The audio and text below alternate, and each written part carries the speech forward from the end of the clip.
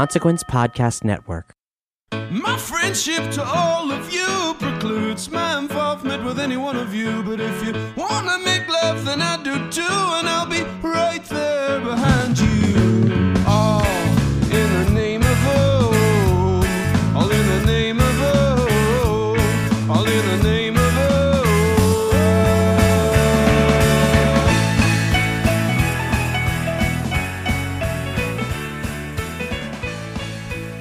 Greetings, constant listeners, and welcome yet again to the Losers Club, a Stephen King podcast. Today, we are going to be talking about the film adaptation, 1993, of Stephen King's Needful Things, the book we have been unpacking over these last 2 weeks. If you haven't listened to our episodes on the book, there's two of them. There's two. And they're very good. Do you think we could have done 5? I could have. Yeah? I don't think Mel would have wanted to do that. No.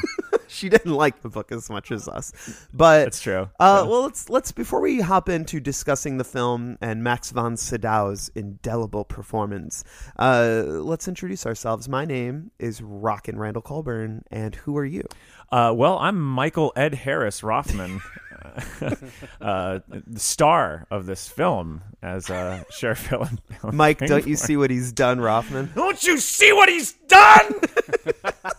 What's your best? What can you do? Introduce yourself. He's not a human being. This is Mackenzie Mickey Mantle Gerber. Hey. Oh, I like that one. Big change from the book. Specific to the film. Yeah. And very excited to talk about this. Constant contributor to this podcast as well as Halloweenies. I've heard of that podcast. Yeah. I hear you guys dissect the Halloween films. We do We have. dissect it. We did, and we have. And also- and we will return. We will at return some this point year. This year. Oh, God. Sadly. No. Can I revise my To name? the Halloween franchise. Oh, you Make want to it revise your name now? to make it specific to the movie, like Yeah. you guys did. Okay. Rockin' Randall Brian Rusk didn't kill himself. Colburn. That's a spoiler nickname, but I like that. I would imagine people have watched the movie. Yeah. If they're listening to this podcast, just as it would probably help if you've read the book, because we'll probably spoil a few book things because we're going to totally. talk about the differences, because there's some marked differences between these. Yeah. Let's before we hop into the history of this movie. When's the first time you watched it, Mike? Well, I actually used to see this a ton on TBS. Yeah. Or whatever cable network was playing it around, spooky season or The bigger, longer, uncut version. No.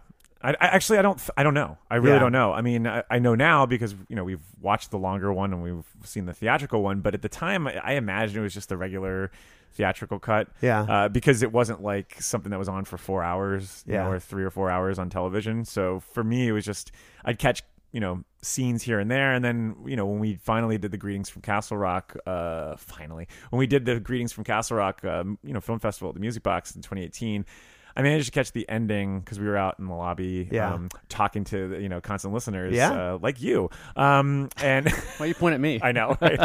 But yeah, I only got to catch the ending of it, and then I know all the quotes from when we use them for like Needful tweets and stuff. But it was, going into this, it was seeing it front to back might have been the first time for this show. Yeah. How about you, Mac? My first experience with Needful Things, the film, was our festival, our movie festival. You'd never seen anything before? I had seen clips, and I'd seen the trailer 10 billion times, and of course we quoted nonstop. But I hadn't seen the movie, and I think knowing we were doing this venture, I knew we were going to be getting to Needful Things in the first few years or whatever. At least we thought at the time, and I didn't want to watch the movie knowing I was probably going to have to watch it really soon again. Yeah. And that would have been the way to do it. But, like we said, we had responsibilities. But we did walk in to hear the line at the very end. Yeah, we did. I think we even shut down the we shut down merch the booth, table. the merch booth, just we to have go to hear in. Ed We had Harris to hear Ed scream. Harris lose his mind. And so I was excited about seeing the rest of the movie because it had been so long since that even. I had kind of forgotten the context of what was going on in that sequence.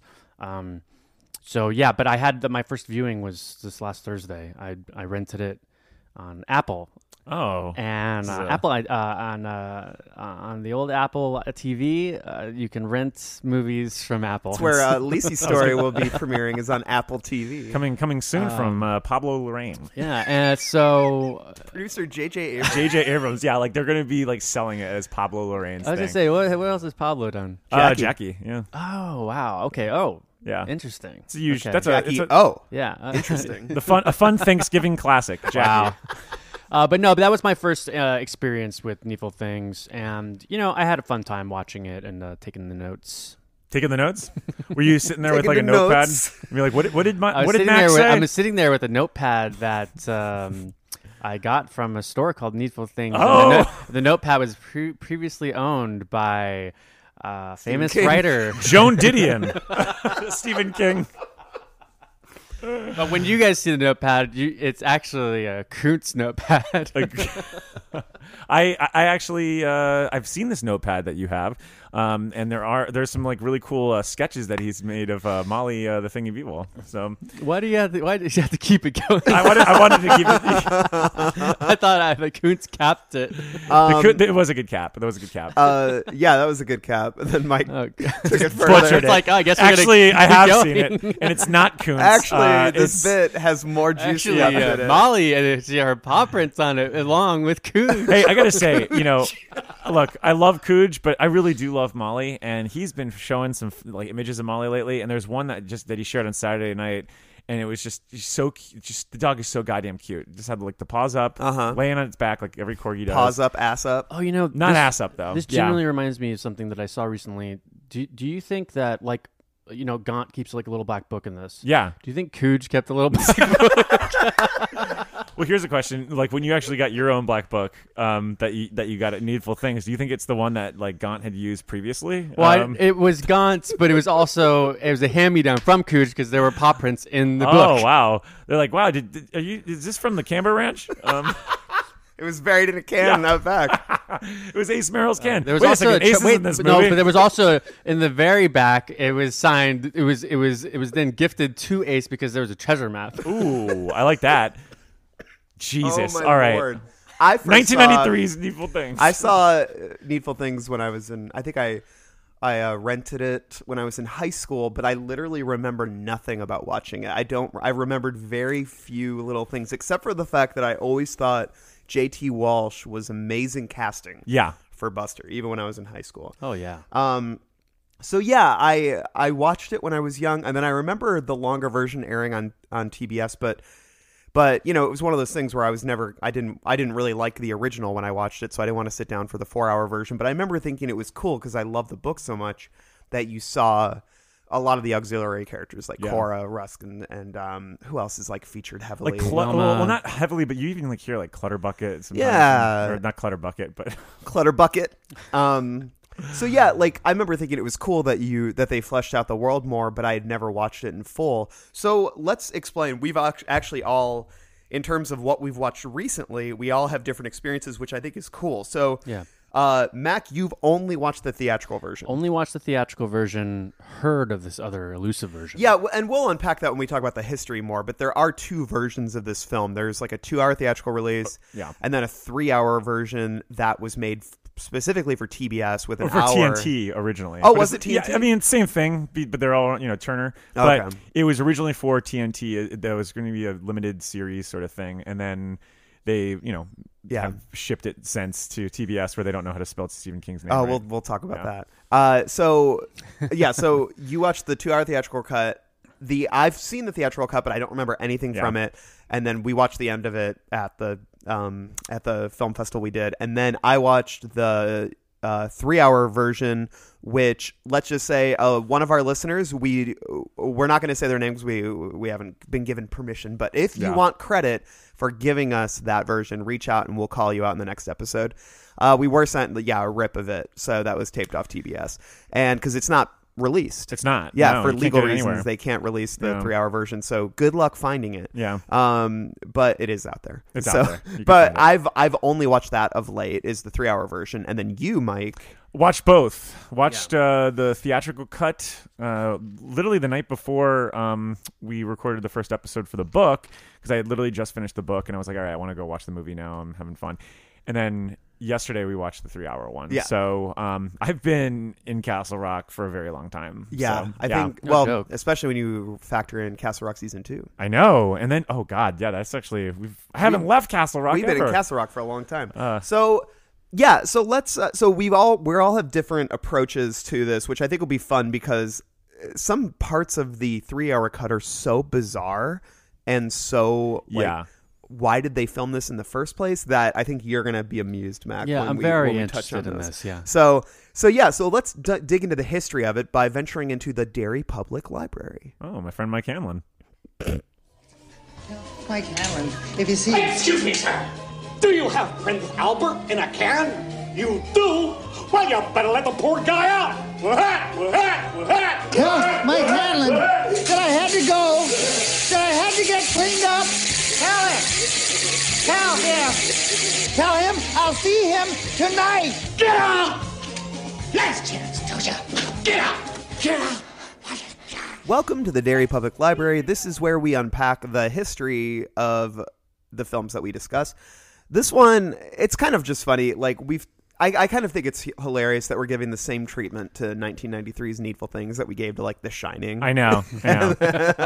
And like Misery and all this stuff. But this movie came out in 1993, same year as The Dark Half came out. Yeah. So Pangborn all played by place. two different actors in two movies in the same year. Michael Rooker played him in The Dark Half. I prefer Michael Rooker to Ed Harris ultimately, personally, but Ed Harris is the better Pangborn. Yeah. You know, I don't know. Ooh, we have get a to that protester. I'll get to that when we get to heroes and villains. Okay, we'll talk about that. So, get some hot takes here. But this movie stars Ed Harris as Alan Pangborn, Bonnie Bedelia as Polly Chalmers, J.T. Walsh as Buster Keaton, and Max von Sydow. This man was old when The Exorcist came out. He looked old. No, not Seventh Seal. He looked pretty young in, so I'll give him that. It's just wild. This guy, and he's still alive. Yeah, he was in Force Awakens. Still acting. It's wild. Yeah. I love him. He's an excellent. incredible actor. You know how I first encountered him? No. Strange Brew. You bumped into him? Oh, he is in Strange Brew. He's the villain in Strange Brew. I did bump into him, and he said, "Watch it, fucker."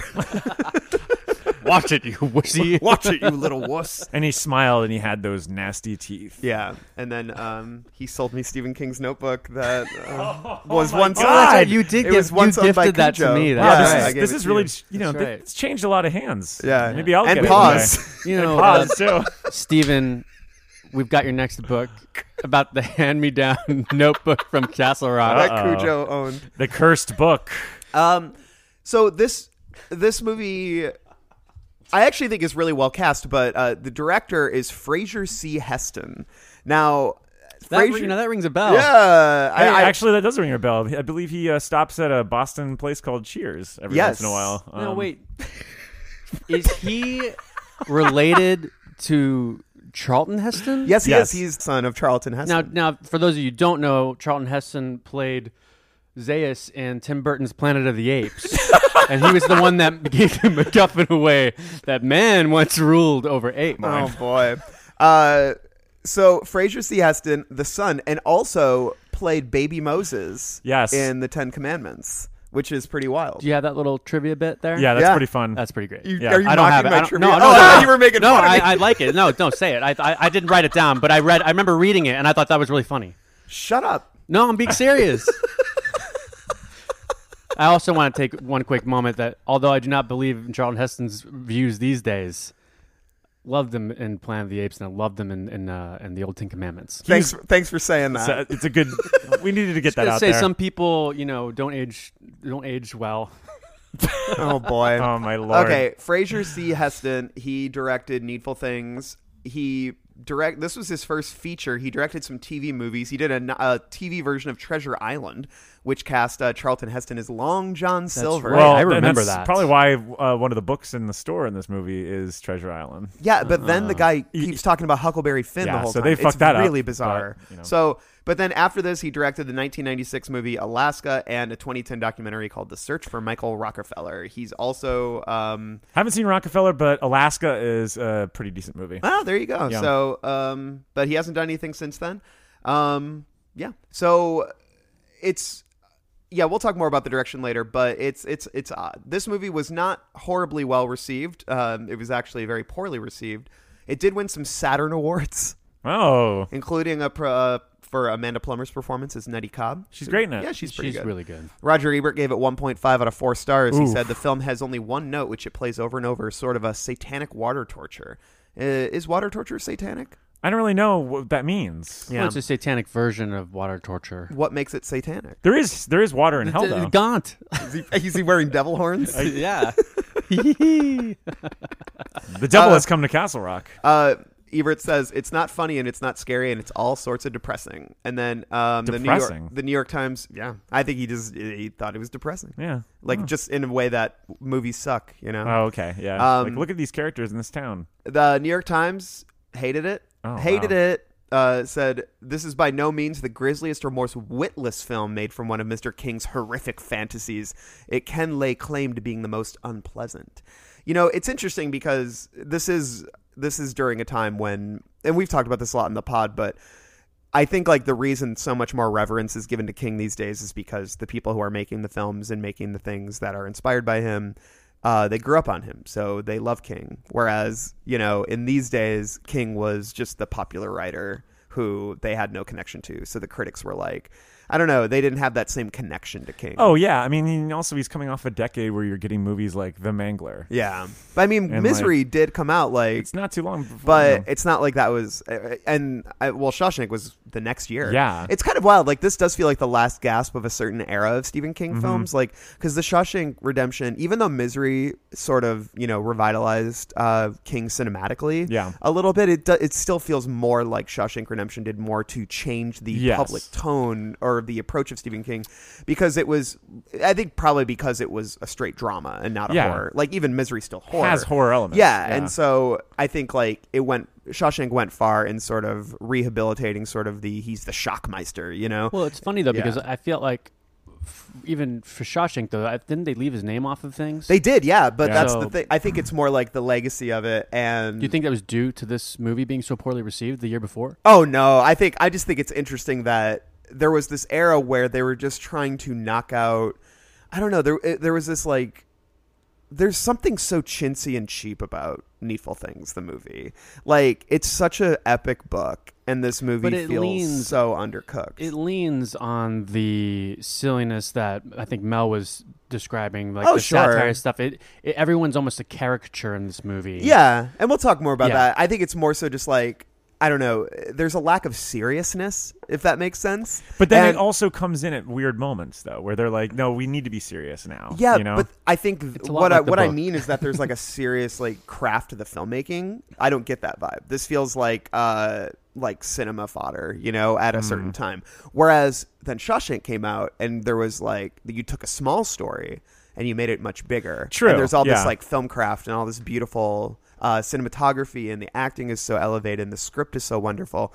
Like, it was like suddenly Darabont came in and gave him a masterclass in how to adapt King, because he was also pulling from a side of King that really the general public had no clue about. Right. You know? But he also did it with like this in the same way that you would adapt any like, you know, storied author. Oh yeah, like, I think he gave it like a Capra touch to it. Yeah, because people are, I think the vibe at this time, especially when you read the dismissive reviews, because it's like, oh, Mr. King's witless movies, you know what I mean? I think that there was just a general disdain for him because he was popular, which I get. Like, I feel like these days we do that with like Dan Brown and stuff like that. I don't know if people will have the same experience like in 20 years.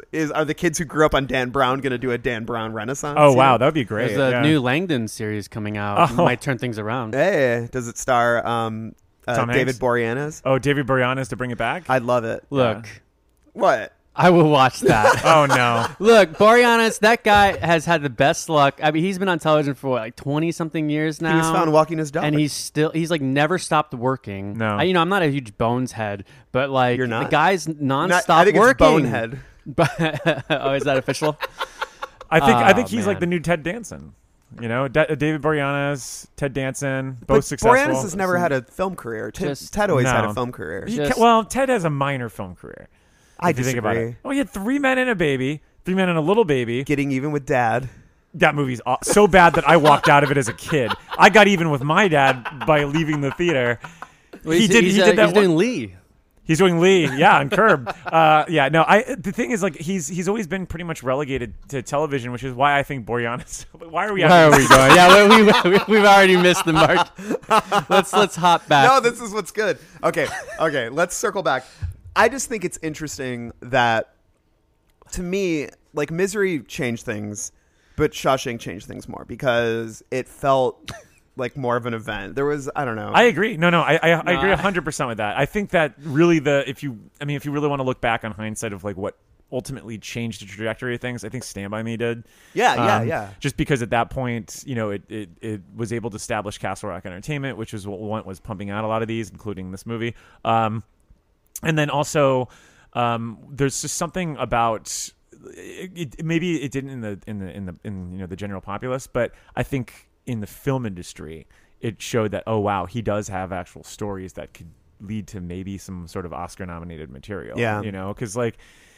And a lot of it was because Reiner ushered that in. I think it's Darabont gets a lot of credit, but like Reiner is the one that ultimately dug deep for some of the stuff there. But then why do you hire Charlton Heston's son to direct this? Like, he has no notable credits.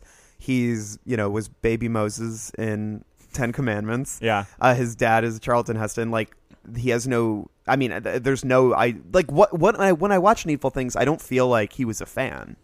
I don't get like there's no deeper touches to it. There's no, I don't know. It doesn't feel like an adaptation from somebody who really loves King. And I guess that's maybe what I'm getting at is like, then you see Shawshank and you can tell that this guy loves King. And then now that's like where we're at now is all the best Stephen King adaptations come out are made by these guys who are hardcore fans. Yeah. I think there's a lot of that. This is like a job. Yeah. Yeah. And I think that's a lot of the Stephen King adaptations at the time. I mean, I do think that there's a level of care and detail to like movies like Cujo. So I think like Louis Teague, I don't think you could really lump him in there, but they're definitely like, I mean, I doubt the director of The Mangler was like I grew up on Stephen King, and I gotta say, all of his early ones started with great directors. I mean, De Palma, who directed Dead Zone? Well, Cronenberg. Yeah, Cronenberg. Yeah. And then Toby Hooper for Salem's John Lot, Carpenter, and, even, with Christine. You had these great directors who were handling a lot of the early ones, but then once it got into the schlockier area, it seemed like Hollywood stopped taking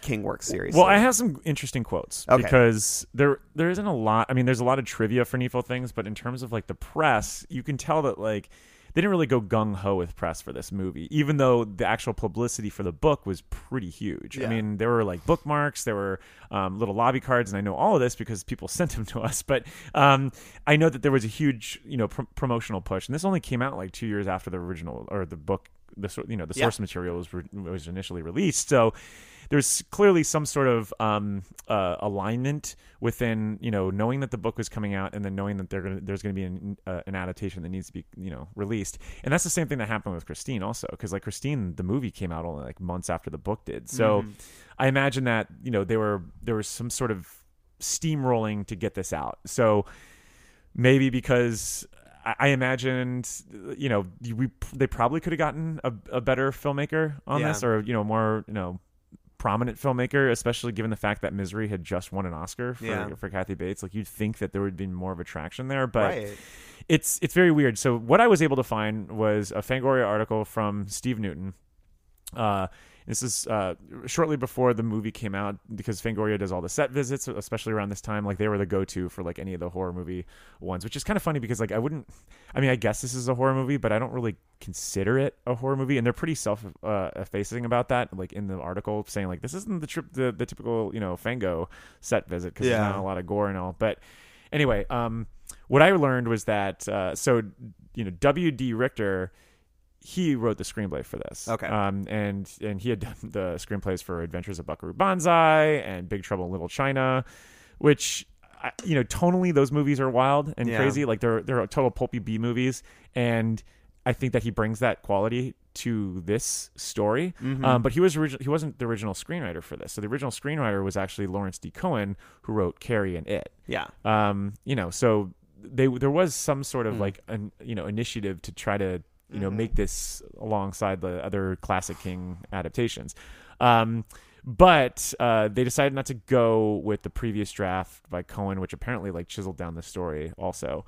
Well, you have to. Yeah, you got to for the screen. But so this is what Richter says. I didn't like the size of Needful Things, but I like the enormously... Oh, wait. Sorry. I didn't like the size of Needful Things, Richter continues. But I like the fact that the characters push the action a lot. That appealed to me enormously, and I thought Gaunt was really well written. It was fun to try and work with him, and let me just start this all over. I didn't like the size of Needful Things, but I like the fact that the characters pushed the action a lot. That appealed to me enormously, and I thought Gaunt was really well written. It was fun to try to work him carefully into tighter structures. And then he says one of the things that he liked to do was take Gaunt out of the store. And he said, I loosed him from the store for a couple of reasons.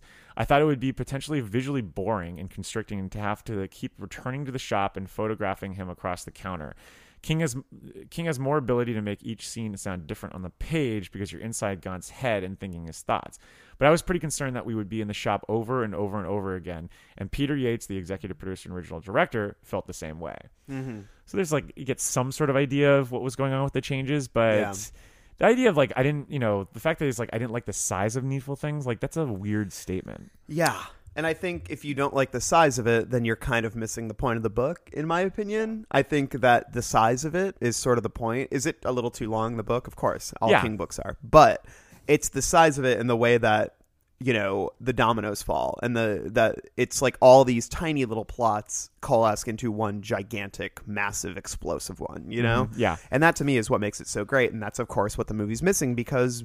how could you make a 2-hour movie out of this? It's this is one of those instances where it's how do you make a 3-hour movie out of this? We watched the 3-hour version and it's not good either. Well, it gets a little rough now because here's another piece of trivia I got from the Fango thing. Given his previous screen credits, one might expect Richter to be more of an SF buff than a horror fanatic. Oh, sci-fi buff than a horror fanatic. Certainly, the fact that he had never read any of Stephen King's novels before scoring the Needful Things writing job makes it appear that way. That's a major concern. Woof. You got to read some of the books before you do this stuff. I mean, especially Needful Things, which is rich with King's Dominion. Yeah. It's rich with all his qualities as a writer. I don't know. And none of that's in the movie. There's no larger sense that this exists within the King universe. No. And that's the thing that bugs me about it. So anyways, this movie, so there was so much material though. They shot, this massive version of it, but nobody was going to go see a 3-hour movie. At least one at the time that didn't have considerable buzz or awards potential. Yeah. So they trimmed it down to 2 hours, and then they cut this deal with TNT to do a 4-hour. Well, it was supposed to be a 2-part miniseries. Yeah, it was, and then they were going to run it over a couple nights, I imagine. But they didn't present it that way. They did it as a 4-hour. Yeah, movie, 4-hour cut, which is weird. Which we ultimately saw, and there are a lot of differences. Yeah. Which I don't know where we can discuss that, but most of it deals with a lot of tonal changes, and then also just drawing out more characters. Yeah. It begins with a car chase, which is wild. Let's talk about that. We might as well talk about this here. How does your version begin, Mac? The version that you watched. The version that I watched begins. I'm pretty sure it's a little. It's kind of like the Dead Zone, where it's just Gaunt driving into town, and then they keep showing. No, it's just Gaunt driving into town. I'm getting it mixed up with Nobody's Fool. I love that. I just watched that the other day, and it's very similar opening. Where they're just showing the town, different parts of the town and stuff. But no, it's just Gaunt driving into town, or you just see his car driving into town. Well, in the extended version, the film opens with Alan and Norris, played by Ray McKinnon, great actor, on the side of the road tending to their police cars, and then Leland's car drives up. Well, you don't know it's Leland's car, but it's this black car that right. And it's flying up, and they're like, "Hey, what's this car?" And then their driver's side door is open, and the car just starts speeding towards them without slowing down, and then it drives and takes the door off. Yeah. And then they're like, "Whoa, what is it doing?" So they start chasing him, and I swear to God, it's a 7 or 8 minute car chase. Oh, it goes on for a while. Yeah.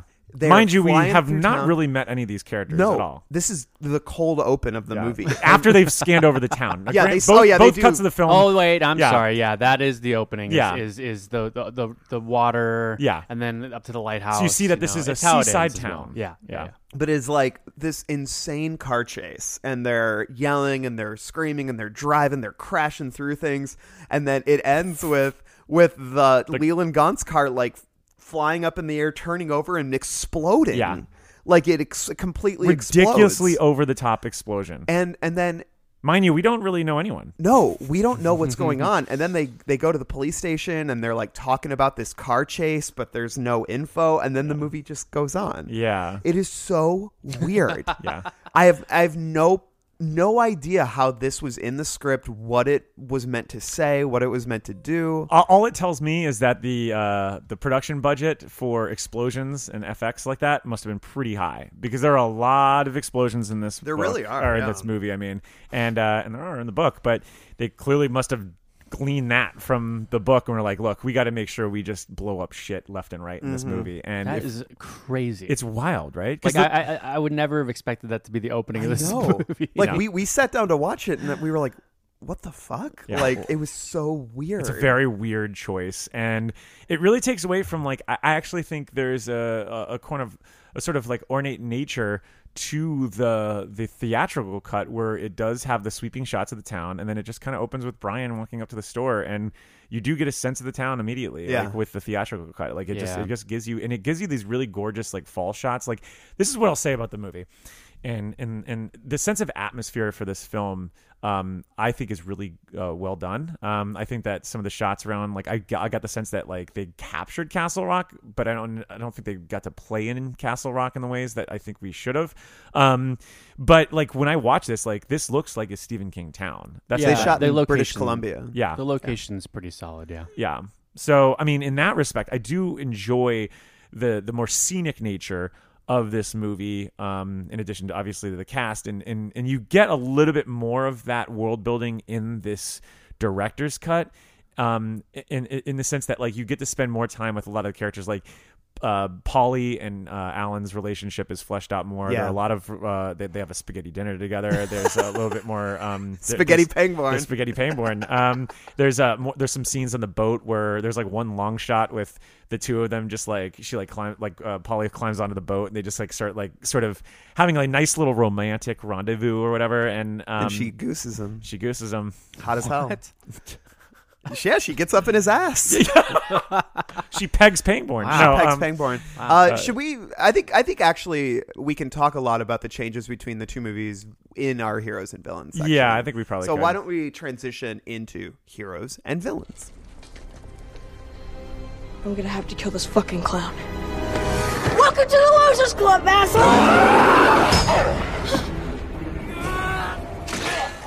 So let's talk about Alan and Polly. This relationship is probably one of the better parts of the movie. I mean, you got Ed Harris, you got Bonnie Bedelia of Die Hard fame and Salem's Lot fame. Yeah. What a babe. I forgot she was in Salem's Lot. Yeah. So Ed Harris is coming off the stand. Mm-hmm. Well, no, he'll be in the stand the next year. Oh, is that the next year? Yeah, 94. So, oh boy, he's about to go into King. Man. He loves King. Had he already done Creepshow? He had done Creepshow. All right, there you go. Yeah, so he's in King's Dominion a little bit. Yeah. Maybe Romero's realm. Romero's We're gonna realm. call it that, but like it needs alliteration. But yeah, I here's the thing though about that. I don't think the theatrical cut has enough of them in it. Yeah. I think it needs a little bit more of their sort of tension and some of that like adult love that I actually really adore in a lot of early 90s films, just any genre really. Like I just feel like maybe it's just the boomer age or whatever, but like I feel like adults are written with a little bit more care and attention in this era than they are even just today. Like at least in genre movies. Well, the idea of casting like a bald guy, like a bald 40-something as Alan Pangborn, I don't feel like that wouldn't happen in this day and age. No, it would have been like Ashton Kutcher or something. Yeah. It's like, what a go-to bullshit thing. He hasn't even been in movies. David Boreanaz. That's why I liked Rooker as Pangborn, because I just felt like he's not like conventionally like. Oh, Rooker has hair, so I guess that's what are you like saying? Are you going against Ed Harris? Yeah, yeah. No, but I think like seeing Ed Harris and Bonnie Bedelia, who are, I mean, Bonnie looks amazing, but she's like probably in her early 40s at this point, somewhere around there. She looks like one of Jerry Seinfeld's girlfriends. Yeah. In the show Seinfeld. Well, how did you feel about it, Matt? Because you watched the theatrical cut. How did you feel about their relationship? I was left wanting more for sure. I really wanted to see them bang it out and Pangborn. Bang it out. No. I really love. First of all, I love their connection in the book. So I was really hoping we were going to see a lot of that in this, and I kind of liked, even though I thought. There were changes that they made with those characters in the movie that some of it I liked, some of it I didn't. I kind of liked the schmaltzy romance stuff in the beginning when he goes and like proposes to her at the diner. It's like it's so fast and out of nowhere, but you're like, I like both of these characters and I want them to be happy. Well, how did you feel about them abandoning the backstory of Alan's family being dead? That is hard because I think they purposely did that, knowing Dark Half had come out earlier that year. I think they purposely distanced themselves from any of that stuff dealing with the Dark Half. And I guess they didn't really have to mention that stuff because you're more talking about how obviously his family dying. Yeah. I think they realized that they just had more of a, the movie has a real camp feel to it, and I just feel like that would have grounded it way too much in a darker reality that they were willing to go. Yeah, they definitely. I mean, they chisel backstories for pretty much everyone in this movie, with the exception of maybe Buster, which they actually pretty bring it. Like they weld a lot of it. I mean, in there. they have him in the theatrical cut. He kills his wife, right? Yeah. That's pretty straight intense. from the. It is kind of weird. Then they try to make him like the. Well, if you think about like the stuff with Polly and the stuff with Alan would require so much just like heavy lifting to explain all this stuff and to earn that drama and to like nail that drama, and even in the 3-hour cut, I don't think it would fit. And I agree. It would just be a lot, and so I get the economical changes that they're making here. In a way, though, it just feels like all the hard edges have been sanded off this book, like in this film, and some of that is to like. I mean, not just with Alan and his family and them excising all of that, but like the idea, I guess in the original draft, because I was reading about this, Brian did kill himself. Oh, yeah. Well, they wanted to do that, and then the studio was like, no dice. Yeah. That's not happening. Yeah. So, but it does lose something when he doesn't. One thing, speaking of Brian, when in the TV cut, they don't actually show him holding the gun on his head, so you just like are like, what is he doing? It's so weird. Really? So, because it was on TV, like that's the thing is they could do this they could do this 3-hour cut, but it's still TV, so there's all this bad ADR. Yeah. Like we were laughing about a lot of it. And but then when Brian is holding the gun to his head, they did this weird zoom and they're just basically chopping the frame. So Brian's face is like way on the far side of the frame, so you can't see the gun being held to his head. So it's this hyper zoom, and then occasionally the edge of the gun will come in. It's like in Stuck on You, the Farrelly Brothers movie with Matt Damon and Greg Kinnear, like when when they're trying to cut him out, and they're trying to cut him out, but you see like Matt Damon's face come into the frame a couple Honey times. and the Bees? It's literally like that, and this like the edge of the gun comes into the frame a couple times. It's just so awkward because that scene already, when it's in the theatrical cut and you see him there, already feels kind of like forced in, and they don't really get to the kind of inner turmoil that Brian's going through. So to see it thrown in then, and then also with no gun, you're like, what the fuck is going on? Anyway, back to Alan and Polly. It just looks like he's creeping up on this kid. Yeah. It's Oh, so look, weird. Brian, I didn't know you're taking some time next to the beach. I will say though, I adore Ed Harris in this movie. I think he's perfectly cast. I would love to hear your thoughts on this, Mac. No, yeah, but I love him, and I think like when we could not repeat like every line he said in our best Ed Harris even when he's impressions. not talking, we're just like, this guy leaves a pretty dirty place here. It's like, God, I can't even think of some of the lines. So you're just like, we were just making up that lines. was a change that I thought was really interesting. Was it within like the first like 20 minutes of the movie, we've got Pangborn going into Needful Things. Yeah. I was like, oh.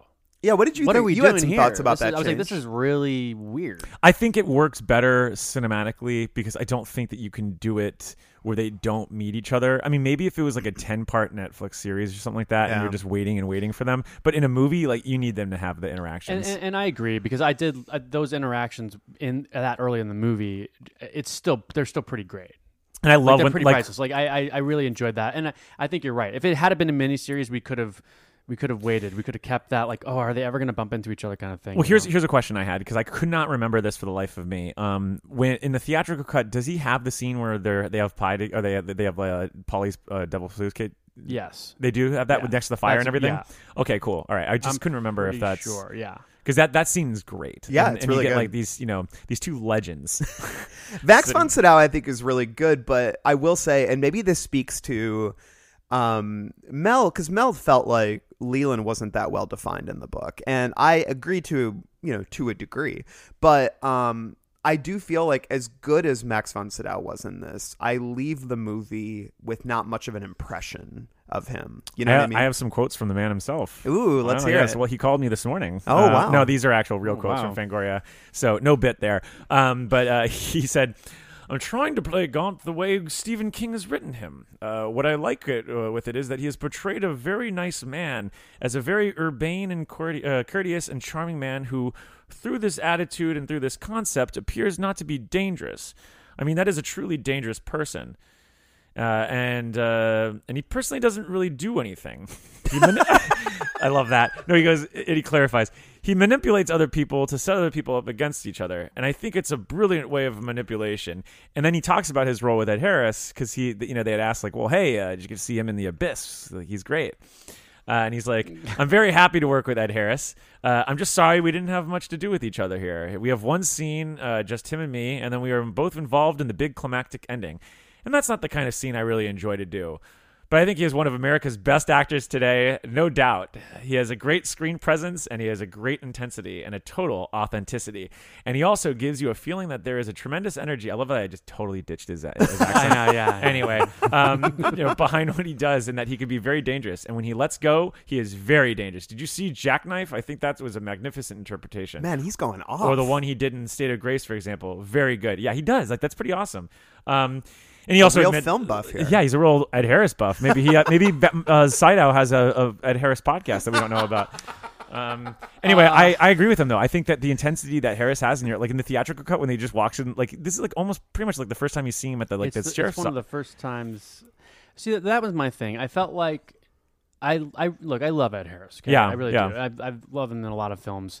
I think he's a fantastic actor. All right, get to it. Ed, we love you. But I do think that he comes out the gate, and this is probably due to like all the cuts and everything, and but like that sheriff sequence where he like loses it on like, Norris. Everybody's losing their mind.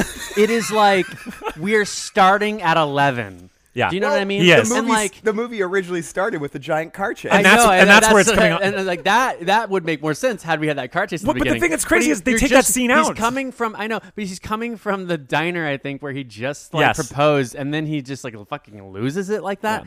Yeah. No, but that losing scene in the hallway is not in the 3-hour cut, even after this chase, really? which is crazy to me. Like, that's weird. That makes no sense. Doesn't make any sense. And so it's really weird. I do really like Ed Harris, and I like him as Pangborn, but I think I'm more partial to Rooker, and I think it's just because he's a little bit more grounded in that movie. I think that because I think Rooker does a better job at nailing Pangborn from the dark half. Mm-hmm. And so I think he just nails that in that movie. Yeah.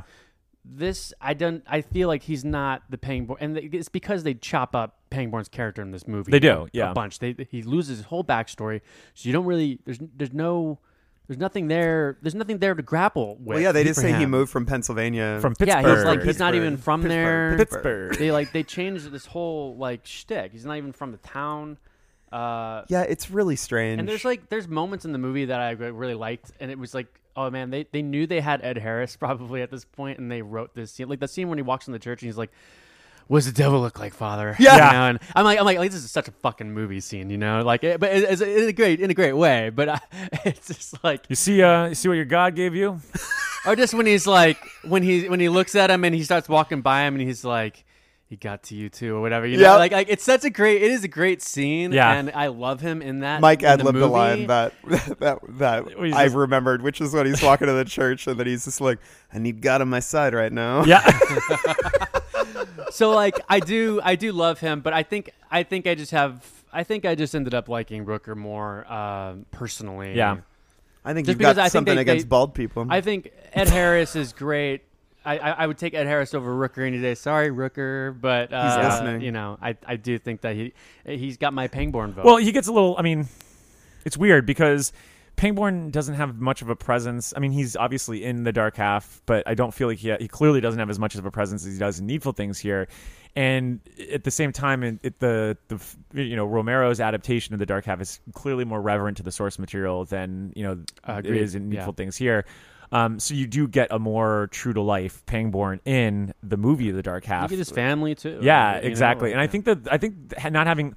I feel like I understand them cutting out Polly's history here in this Needful Things, but I think you could have still done the Pangborn stuff with his son and everything. Because like instead they weld this other thing in there. It's like he clearly was like punching or hurting other people in Pittsburgh as a cop. Like he had an anger issue or something like that. Yeah. So they're getting at that, but like you could have easily had something where he, is dealing with grief of his family, and like that relationship could have still been stronger if you had that drama in there. And I like, this is something that I loved in the book that they didn't bring to the movie, which was, everybody has a needful thing that they want. I don't care how good you are. Like even Pangborn, who's written very, very like the perfect human being. Even when he goes into the store, he still has the idea of like finding out what really happened to his family. So when you take that away, he's just kind of like this force for good that's just there. But he doesn't have any personal grappling except for maybe Polly, like being turned against him. But even then, but that I loses don't know. teeth too, because, and this is the thing, is when you take away Polly's backstory, when you take away Ace and you take away Alan's backstory, that's the end game. Yeah. All of that stuff wrapped together is the end game. And when you take all that out, it means rejiggering the entire third act, which is fine. I mean, that's what you have to, that's like the hard choice that you have to make when you're trying to turn a 900-page book into, a 2 or 3 hour movie. You have to cut like certain things, and you're totally right when you talk about the heavy lifting of doing those backstories. But when you do it, you need to come up with an ending that is as impactful. And the thing is, Alan and Polly both lack complexity and motivation here, and that's why Danforth ends up being the one who has to take out Gaunt, because they kept his complexity in. His story is true to the book. And that is like one of the most interesting parts of the movie. Yeah. And so you kind of buy it. He's kind of like Trash Can at the end. Yeah, he is. Oh, totally. He's like the evil that he's kind of made turns against him or whatever. But but Trashy never turns against Flag. He brings him a bomb that blows up. Right. But then, yeah. Sure. It's more well that's but the it's, thing. it's you know what I mean. But like, it's the classic case of like his tools coming back to hurt him. Yeah, exactly. Yeah. But that's the thing, is like King doesn't traffic in redemption a lot, which is one thing I like about him. When people go evil, they are evil, and they don't turn back. Except for Jack Torrance. I guess you're right. Yeah. Which is that's why the Kubrick movie is the good. The real evil of that book is the alcohol. Yeah. But I mean, he does traffic in redemption, but it's like a lot of times when people turn bad, they don't get a chance to be good again. No. And so it I like the arc, and I think it was probably the smart thing to do cinematically, because they had probably written themselves into a corner, because they're like, well, A, we cut all this backstory out. B, we can't do the magic shit because it doesn't make sense on the page. It's not going to make sense on film. So they're like, what do we do here? And then it's just kind of like funny, because Danforth literally blows him up like a suicide bomber, but then Leland just walks out. Yeah. So I did like that, because other than him turning into his true form, which we won't get into. Oh, the dwarf. Yeah. I liked how he just strolled out again. He's just like, oh shit. And he has the handcuffs. I like that. Yeah. That's a nice touch. And he hands him back to Norris, which is awesome. Or that weird. What do you guys think about that weird?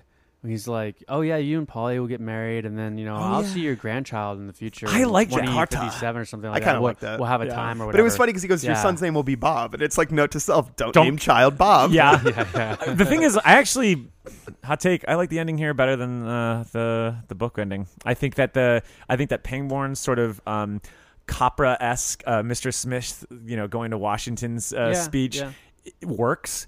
Especially like that for this speech. movie. Well, it's his delivery that and makes its delivery it. fucking owns. Yeah. And like when he's just going, when he just does the whole like Bad Boys 2 thing, when he like points the gun, he's like, or the Point Break thing when he's like, go, like as if like the 6 gunshots, I guess, would stop the town from burning each other, whatever. I love that ending, and I think that thematically it makes sense, and I think it's actually would have made sense still in the book had he done that, other than just the cool magic tricks at the end. I just don't like Danforth's face turn. It's a little much. I'll say this though. Well, he's still bad. He's just focused on blowing up this other guy. I know. He's not like he. And the thing is, they again. do earn it in a way, because they just make him more like he loses his mind and becomes a cartoon in the book, Mm-hmm. and I like that, because I like that. But in the movie, killing his wife is like basically it drives him into a depression. Yeah. Whereas in the book, he doesn't. In the book, it doesn't. Well, I do feel like there was a bit in the book where he wanted to kill himself after he. No, did he does. That. He does. Yeah, but then Gaunt gets him moving again.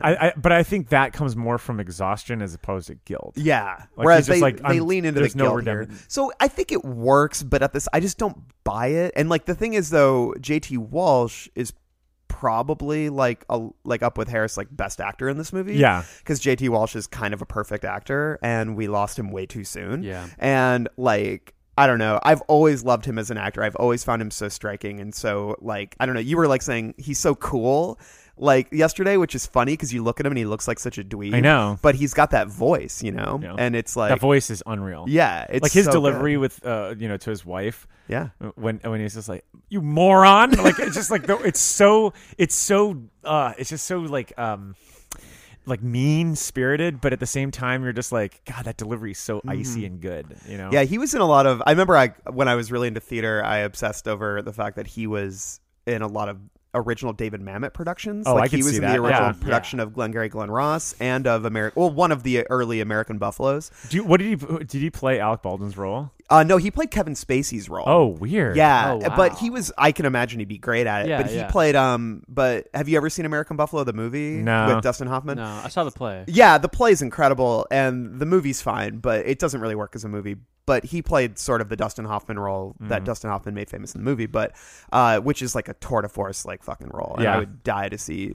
J.T. Walsh in that. So Well, it's good casting too, because I definitely would always get J.T. Walsh and Dustin Hoffman mixed up.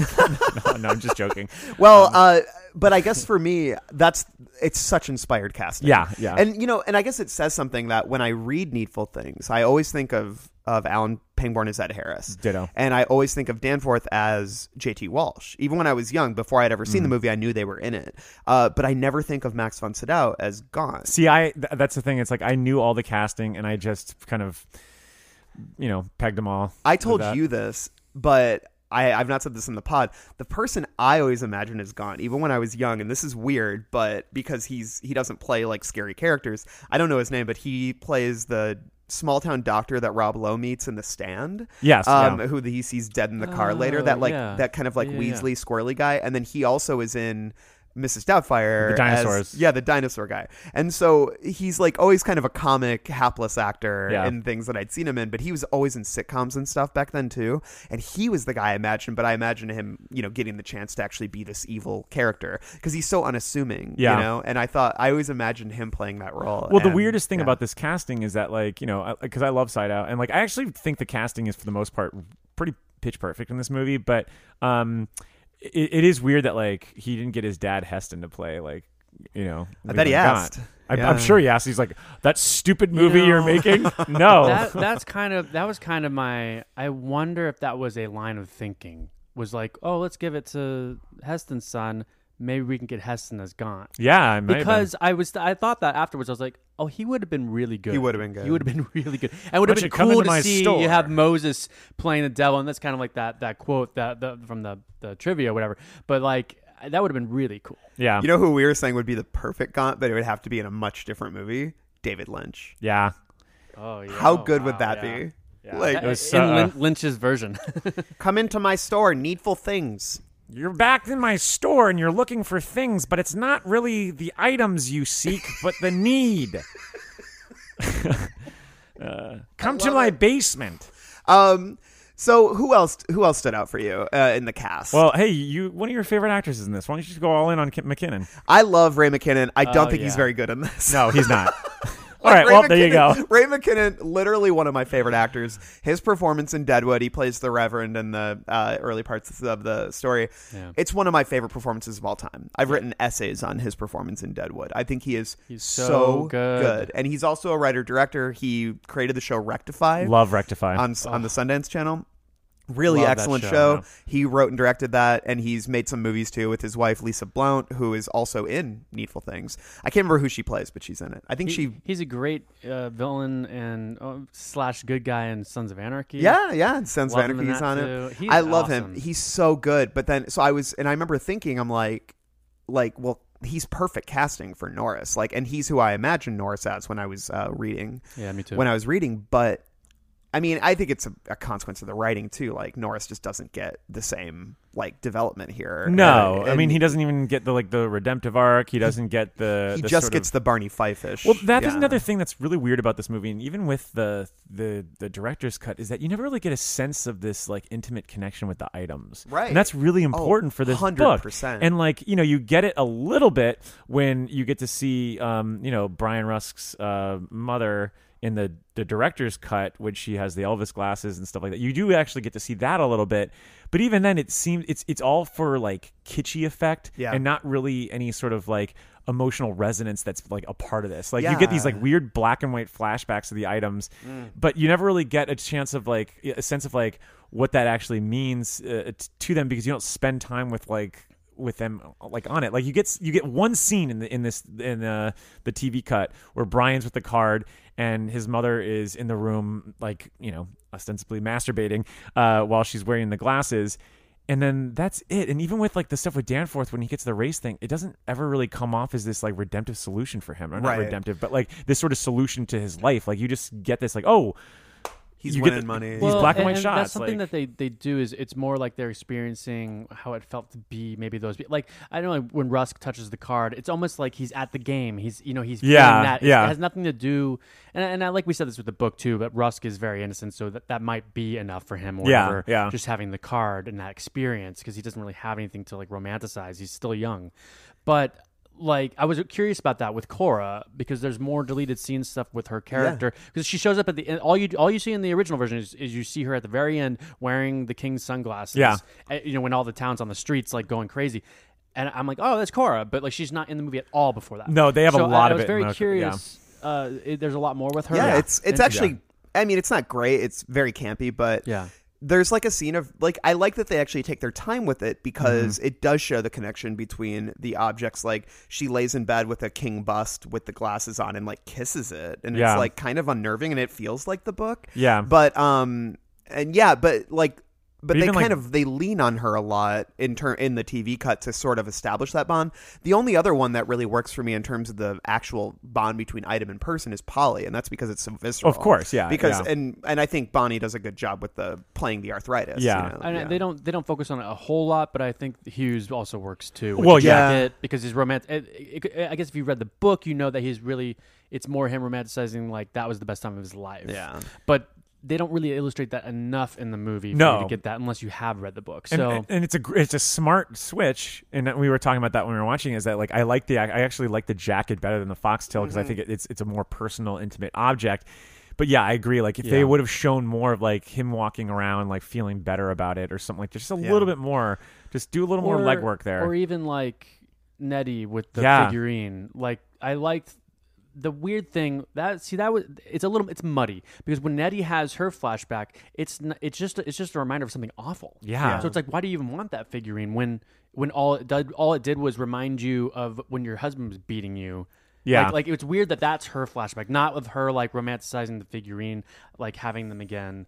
It's like she has this awful memory. But it's interesting, though, because she kind of leaves and is like, she's kind of almost like out the door, and then he ends up getting her. They rush it. Yeah. But yeah, I don't know. I loved her in the movie. I do too. Amanda Plummer, I thought was perfect casting. Yeah. Phenomenal. She actually shares something with you. She couldn't watch this movie because she didn't like to see the animal cruelty. Oh, yeah. I'm very similar. Randall went to CVS. I went to CVS to go buy some snacks during the dog scene. Hello, this is Jason, co-host of the All 80s Movies podcast, with a message from Factor Meals. Warmer, sunnier days are calling. Fuel up for them with Factor's no prep, no mess meals. Meet your wellness goals in time for summer, thanks to the menu of chef-crafted meals with options like Calorie Smart, Protein Plus, and Keto. Factor's fresh, never frozen meals are dietitian approved and ready to eat in just 2 minutes. So no matter how busy you are, you will always have time to enjoy nutritious, great tasting meals. With 35 different meals and more than 60 add-ons to choose from every week, you will always have new flavors to explore. Treat yourself to restaurant quality meals that feature premium ingredients like filet mignon, shrimp, and blackened salmon. Head to factormeals.com/80smovies50 and use code 80smovies50 to get 50% off your first box plus 20% off your next month. That's code 80smovies50 at factormeals.com/80smovies50 to get 50% off your first box plus 20% off your next month while your subscription is active. I also found it interesting that the altercation between her and Wilma was like behind closed doors. Yeah. And I think that's one of the best parts of the book was that it's so out in the open and it's so crazy and over the top. People don't even really believe it's happening. Yeah. And it's almost... I just thought that was interesting. I mean, I guess it makes more sense that it would be behind closed doors because why would Gaunt want these things to start happening so quickly? You know what I mean? He wants it to unfold slowly, but yeah. I thought that was another switch I liked. A lot of changes. Was them actually fighting in the house because I actually think the closed quarters is a little bit more like terrifying. I thought that sequence was filmed pretty good. Yeah. I mean, like I like the idea that like the natural setting and the thing is, like, I really like the production designs in this movie. I thought that, I mean, like I mentioned before, this really does feel like Castle Rock for me, and in the same sense that I thought the sets looked real and lived in enough where I can actually believe where these characters are going to be in. And especially that's the case when we get to like Wilma's farm, and you're in these like really, really like almost like claustrophobic areas and corridors. And so when you're having like cleavers and like knives being wielded around, there's something like really like terrifying and unnerving about it. So like, and it gets really gnarly. Like we didn't get to really see it much in the TV cut, but like they show some gore in the actual movie, like the theatrical cut. Like you see like the cleaver go into her shoulder, and it's fucking gross. And to have that with the laundry and everything, I just thought the design there was cool, and the idea to take it away from a street made it a little bit more believable to me. And also, had they have done that, it would have felt repetitious at the end when you have like everyone on the street doing it. It just would have been like, oh, we've seen this already. But, Sure. I will say I thought it was funny that they cast a Rottweiler as Raider because it's like a sweet dog like in the book. It's a little tiny sweet dog. But I love Rottweilers and pit bulls. I am not here to demonize them, but I think at that time they knew they had to kill a dog, but they're like, well, we can't kill a nice sweet dog, so get a dog that like a murder dog or something like that. Get a murder dog, like Rottweiler. What if it was a Saint Bernard? That would have been hysterically funny. Yeah. Like, what if he tried to kill it and then Cujo just said, "Not today, moron." That is funny. And then Mike, what did you think of Reverend Rose, the Major Briggs? Briggs. It was Twin great seeing Donis Davis. He didn't do much, though. Not even in the extended cut. Yeah. But Davis was popping up a bunch around this time. Like he was the doctor in Look Who's Talking, starring John Travolta and Kirstie Alley. What a reference to pull. I just remember as a kid, he's Scully's father, always playing kind of the same. It has a high authority of some sort. Yeah, he's always like a naval officer or something. That was an actor who leaned into his type and worked all the time because of it. And he might have overworked himself because he died young though. Yeah. So I love Donis Davis. I love that.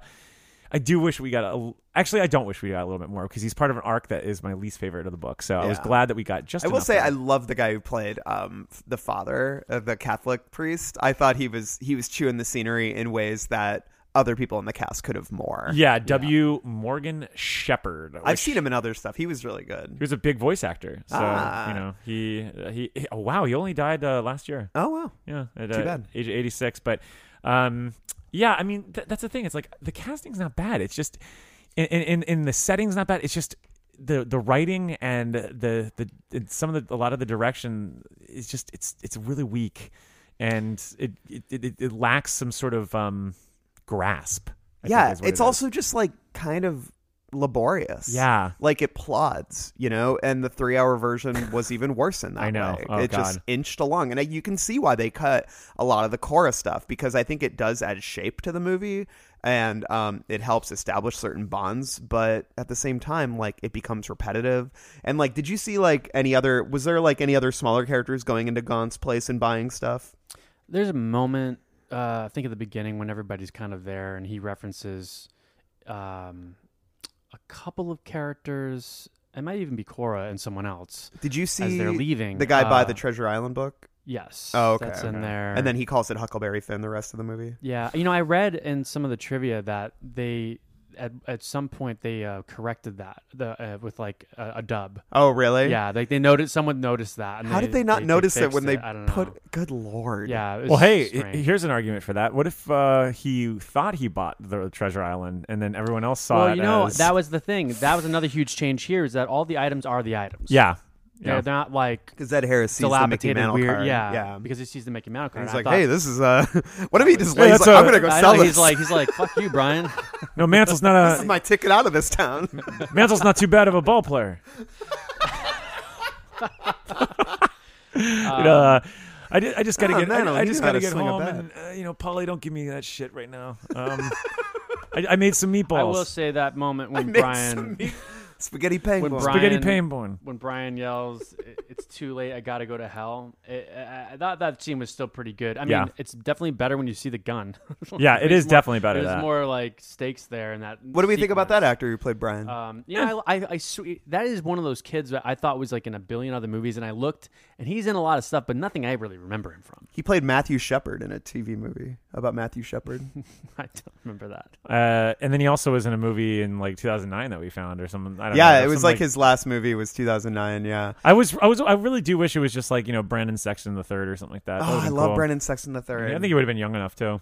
Yeah, he probably would have been the right age for it. Oh, and then another character in the movie that I enjoyed was the music by Patrick Doyle of such movies as Dead Again.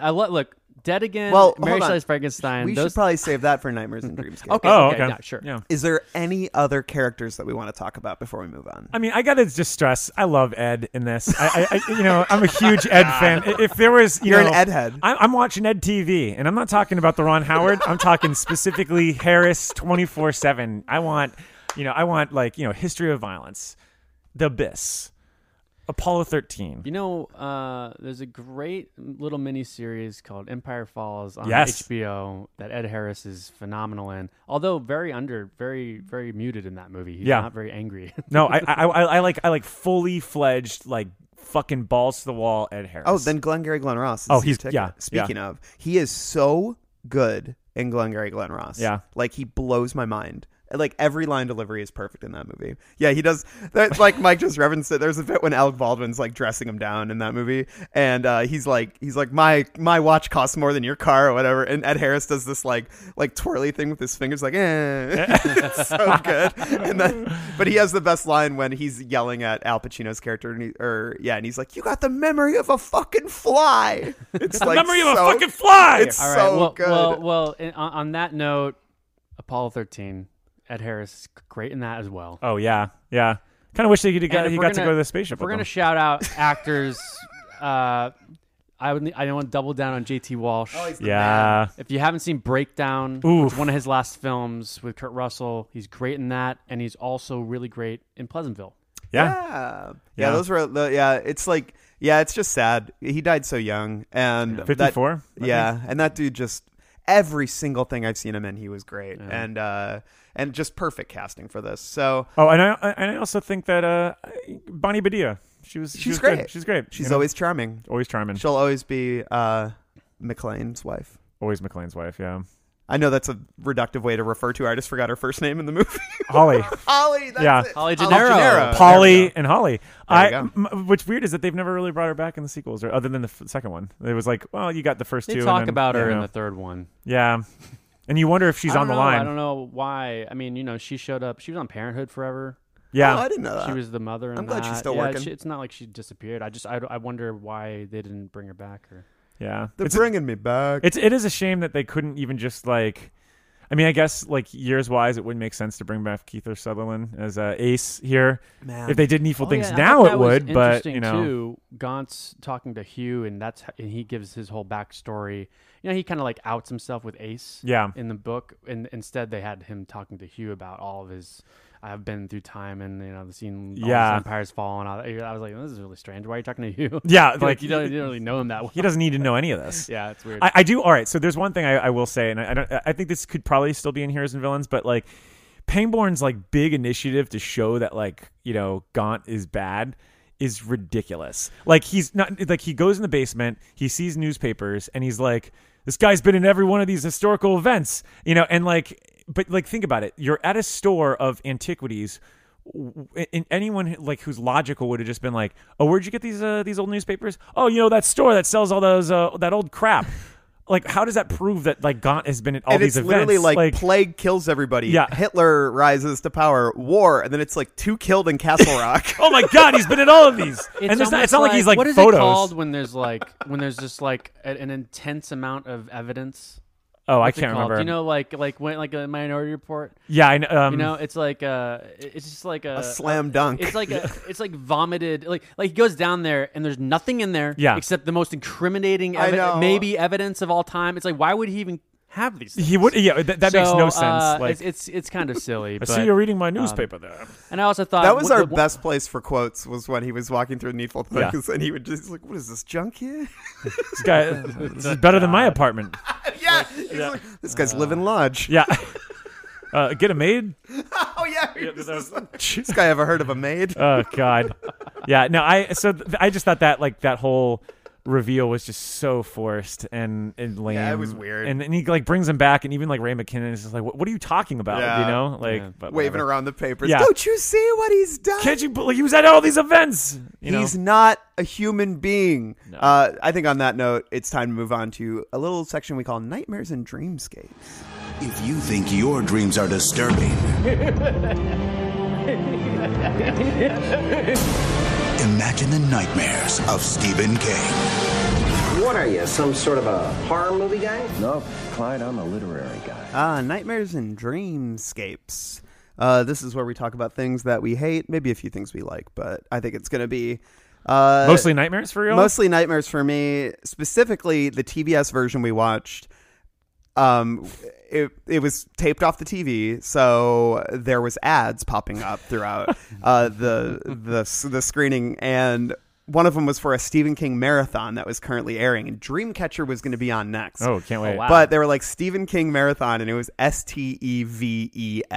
Yeah. Stephen King we marathon. We retweeted Dan Flieger's tweet about it. Yeah. And if you go on our Twitter or socials, you'll see it. It's ridiculous. It's just sad. major TV network where your whole thing, like you're doing a marathon of Stephen King and you're spelling his first name wrong. Like how? That's so insane. It's wild. It's insane to me. So I don't know. And I guess like for me, it just shows, I mean, even though this didn't air around the time the movie came out because they were showing Dreamcatcher, I'm not sure when this rip came from. Yeah. But it also just shows like how much more seriously we take Stephen King now than than we used to.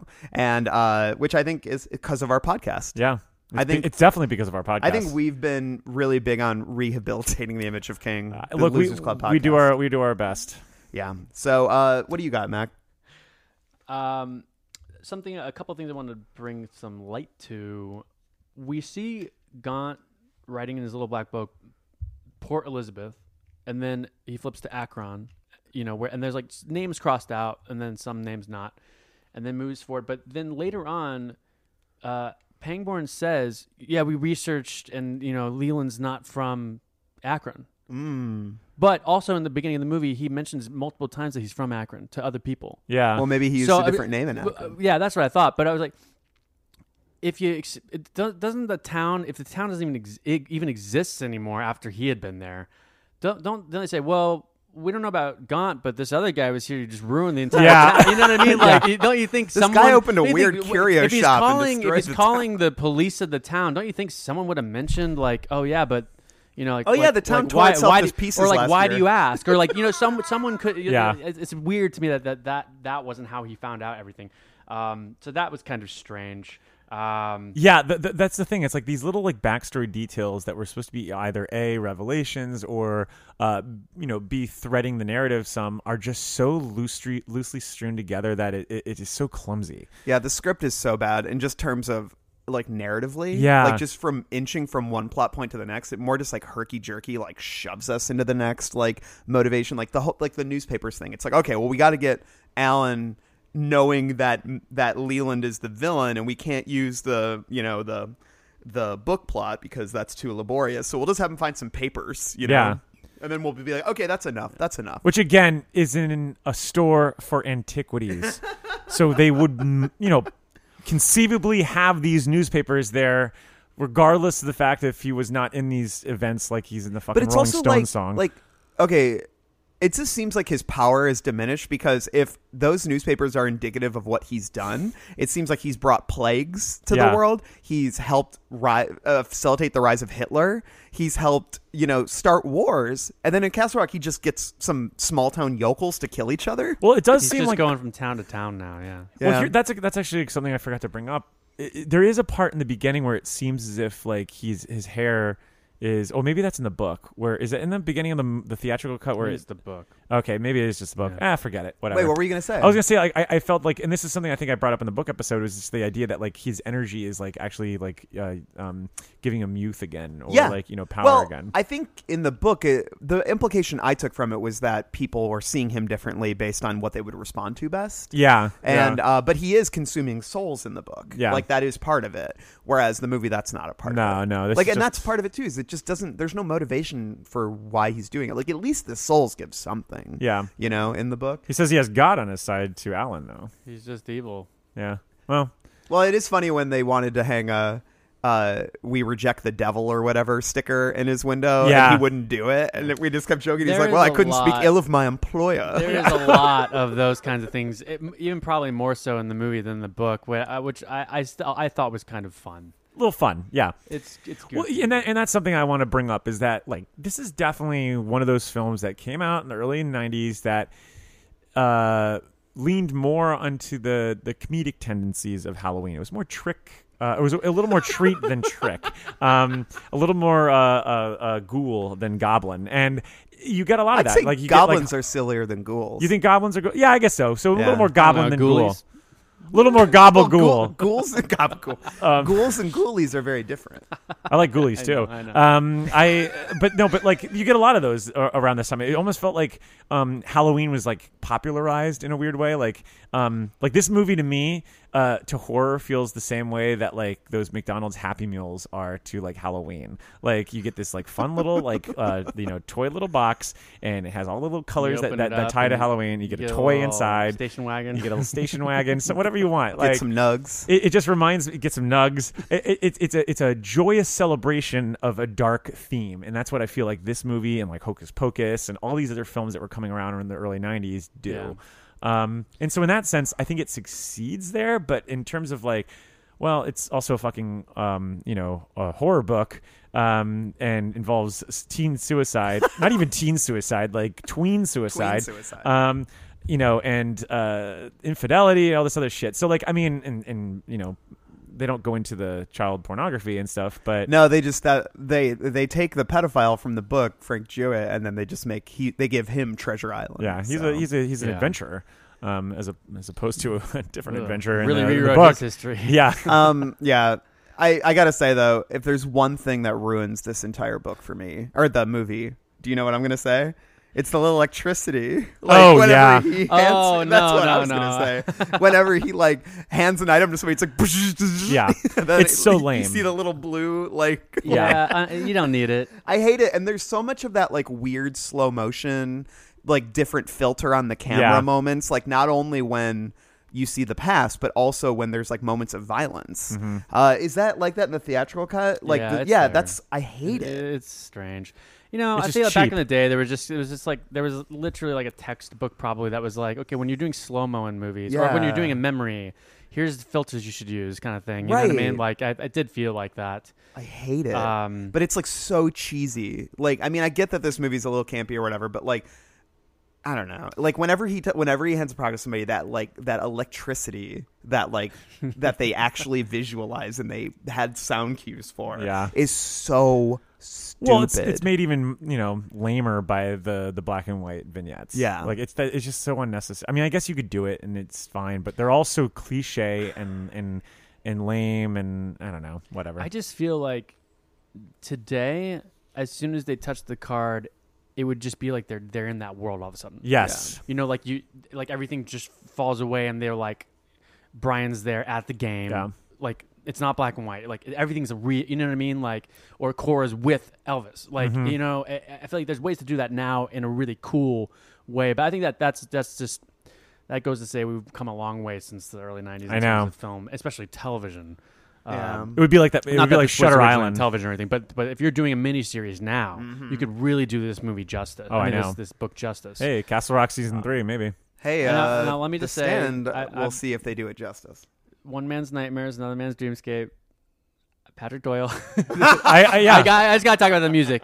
So the music starts this movie in the theatrical version where you just see Gaunt driving into town, and the music comes in, and I immediately knew it was Patrick Doyle. Oh wow! You guys are all such like soundtrack heads. I love scores. I'm so not, and I think except for a Kindergarten Cop soundtrack. Oh, you do love the Kindergarten. You love that soundtrack too. And he wanted it in the movie. I wanted it in this movie. But Patrick Doyle. The problem with Patrick Doyle's score here is that the movie, they don't work well together because the movie's already this like campy amplified thing. So Patrick Doyle does a really good job of scoring. Not just he's the kind of guy that'll score to the movie. Yeah. Do you know what I mean? Like like there's like flourishes when little things happen in the movie. You know that he was writing along certain sequences of the movie, not just like writing a broad theme and then they're just playing it behind what's going on. And I like that attention to detail a lot. And I think you see that in a lot of his other things, but I think you have to have the right director, and he's kind of Kenneth Branagh's go-to man for a lot of Kenneth Branagh movies, whether you like Kenneth Branagh or not.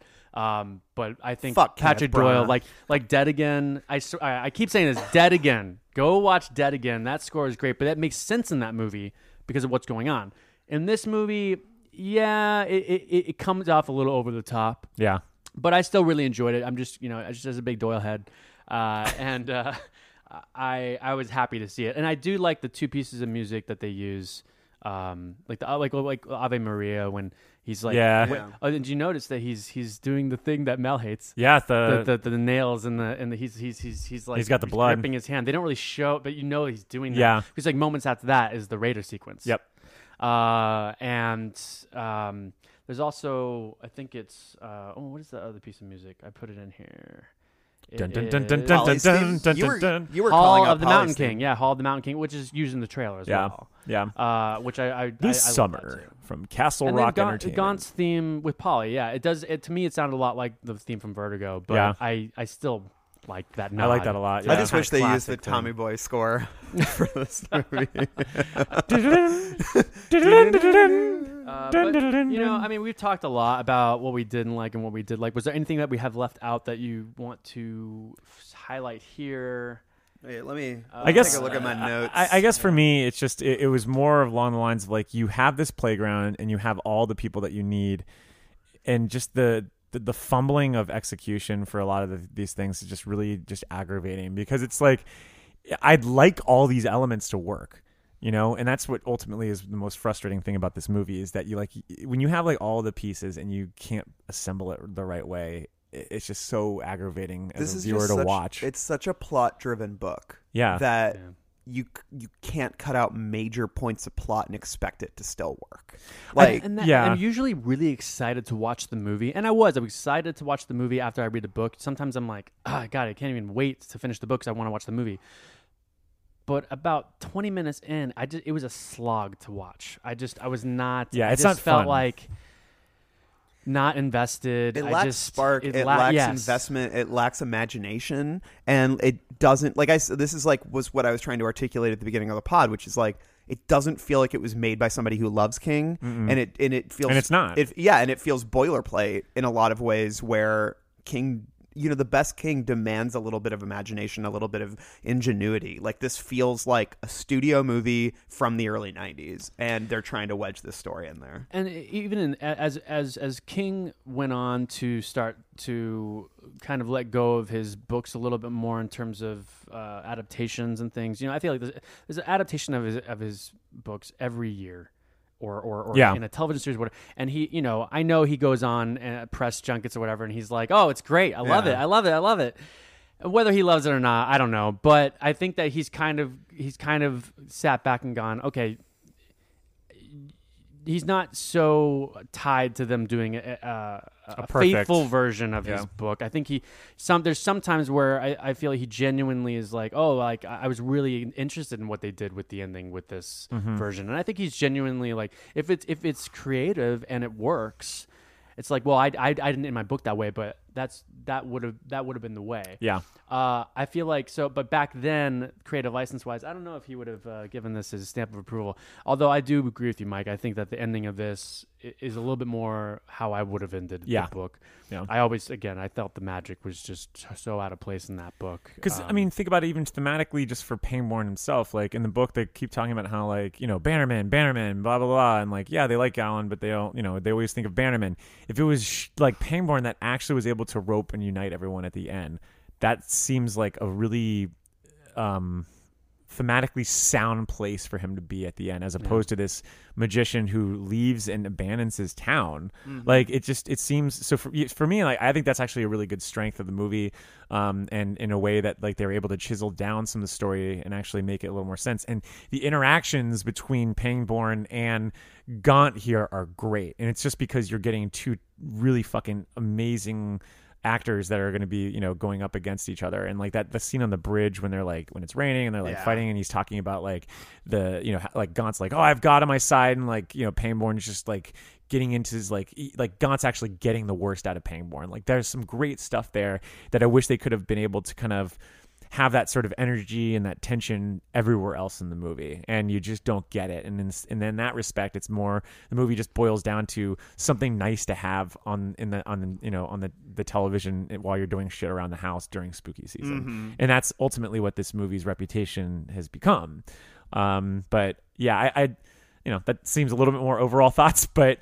So I don't know. Should we move on to the Yeah. I'll just say I've been trying to find if King ever said anything about this movie, and I can't find anything. Yeah, because we had the quotes in our piece, but I mean I can check and see if he says anything. But but yeah, I mean I'm sure he was like, it's a great rootin' tootin' time when you're watching TNT. So let's move in. I hear the cemetery gates creaking. I think it's time to visit the graves of the cemetery. What's the bottom of the truth? Well, sometimes that is better. The person you put up there ain't the person that comes back. It may look like that person, but it ain't that person. Because whatever lives in the ground beyond that cemetery ain't human at all. All right, what was scary? Anything? The only thing I thought was, I think because I didn't know how they were going to do it or what they were going to do this time, was when Nettie finds the skinned dog. Yeah. It wasn't like I was scared. I was just like, wow, did they not? They took that to like 11, but I thought it was horrifying to find your dog skinned and hanging in the closet rather than glad just I a left. corkscrew in the chest. It was pretty awful.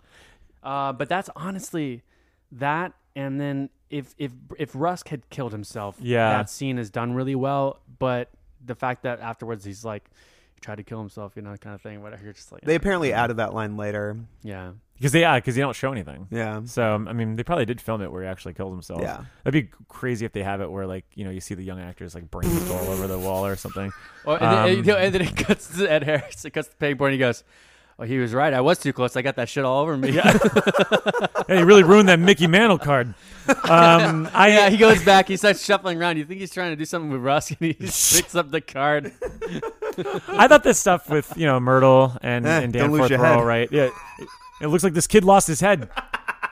Yeah, Norris, the kid up there has lost his goddamn head, and this town has lost its mind. There isn't anything that scared me in this movie, even remotely. Like, I mean, the skinned dog thing is pretty gnarly, and I think that's part of the forced nature of them trying to get wield some horror elements in here. I thought the way that the knives are cleaving around was pretty effective, because I was just like that would hurt, just mostly out of like the sheer terror of having a blade going into you, but like nothing that I was like later on that night being like, oh god, that was so scary. I think the scariest thing for me is also the pound cake. So, you know what I'm talking about? Yeah. That's a nice segment to pound cake. I think it is. Let's eat. After all you've been taught, everyone isn't bad, Mama. Everything isn't a sin. Come to your closet and pray. Ask to be forgiven.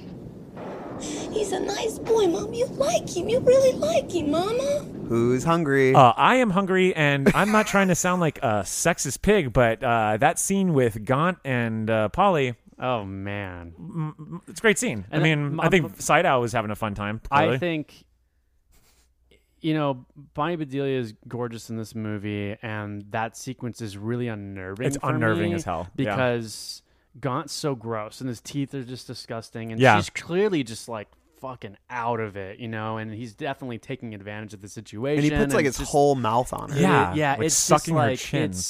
It's horrifying, but it's also like peak pound cake-ish scene that is not in the book. No, so that was weird too. It was surprising. I wasn't expecting that. If it was Cora, I can understand because she's already like that kind of person, and that like in her relationship with the item is very sexually driven. So like I could have bought that more, but in this it was weird that it becomes such a sexual thing with the two of them. Well, they do a little bit with Cora in the TV cut. I don't know if it's in she like comes on to Danforth and then he like blows smoke in her face and stuff. Oh, like, yeah. And it's a pretty funny scene. Something I don't think we mentioned in the book episode, I just want to throw out there, Yeah. was that I think Cora like slept with Ace at one point. Do you guys remember that? No. She mentions... it wasn't Cora. I think it was Myra. Talks about how she slept with Ace at one point. I just thought that was like a little interesting. Who hasn't? Like, more history for Ace. Ace is a whore. He likes to party. He does like to party. But that honestly, pound cake wise, that's pretty much it. It's a pretty saucy scene that that wasn't really had to be. It didn't. I was surprised that it was in the TV cut because having watched it in the theatrical one, I did wonder, like, did we miss this scene? And then ultimately it does pop up because it is very PG-13. But it's played like a Red Shoe Diaries episode. So it's not very terrifying. It's uncomfortable. It's uncomfortable. There's it's a lot of like, leering over Bonnie Bedelia's cleavage. Yes. In this movie. Yeah. Well, the writer clearly read the book and listened to Alan when he yelled out, "Cleavage! Yeah. We want cleavage!" Well, there's that, but also the book is obsessed with her boobs. Obsessed with breasts. Yeah. To quote Elaine Bennis, who Bonnie Bedelia looks a lot like in this. Hair-wise. I think Joey Drive would have been good. He's in this. obsessed with breasts. Obsessed with breasts. Who would Richard Dreyfuss have been in this movie? Oh, well, probably Gaunt. No, imagine Richard Dreyfuss. I think he would gone. have You want one of these items or not? Get out of my store. He would have been a good Danforth. He would have been a great Danforth. Yeah. I owe 20,000 goddamn dollars, Alan. Like, this is my town, and you're not going to tell me what to do. Rich Wick. He just goes, "Don't call me Buster," and then it blows up. Now you listen to me, Gaunt. You don't call me Buster. I just met you last night, and you're out of my life. That was from American Graffiti. Great. He shows up as Hooper, so he's wearing like the denim and anyway. I would have loved Dreyfuss. I love in here. sharks. Love them. Love sharks. Hey, this isn't the only small town that I've been in. And he like winks. Awful. They're going through the remains of the house and they find this wallet. It says Matt Hooper. Or he goes to the store and they're like, "Oh, I think I know what you would like there, Danforth," and then he like touches them, and you see the scene from Mr. Holland's Opus when they're at the parade. When they find out his son's deaf. Jesus. I just want a scene where he goes, where he gets on Alan's boat and he goes, "You're gonna need a bigger boat, Alan." This is my marina, and I know a thing or two about the sea life around here. Well, anyway, Richard Dreyfuss was great in Needful Things. He shows up at the morgue. We need to cut Brian open to see if there's a license plate in there. I would just love it if they just turned Keaton into Matt Hooper and like in the world of Needful Things he is playing his character from Jaws, but nothing else is different. What's wrong with all these towns? I go from one seaside town to the other. And then because he runs a marina or something in the movie. It's so weird. It would work. At one point I was a marine biologist, and I worked with sheriffs before, Alan, and they don't listen to me. And these sharks do one thing: they eat and kill and make baby sharks. And this shopkeeper is doing the same thing. No. Okay. Well, this shopkeeper reminds me of a shark I once knew. Well, it's funny because in the TV cut we were watching, Jaws was supposed to be next. No, I thought Dreamcatcher was tomorrow. Or maybe they're saying Jaws was tomorrow, but we kept seeing ads for Jaws. Yeah, so there were ads for Jaws. They knew even then. They knew that Richard Dreyfuss should have been playing Danforth Keaton. Well, thanks for indulging us with that, listeners. I think it's time for us to move on to a little section we call Final Thoughts. We got some King's Dominion. Oh, it's King's Dominion time. Yeah. There's not much in there. Yeah, there's not much. So. Might as well check and see what's around there. I've got a fun one. Is it from Amity? There's another world out there. I know there is.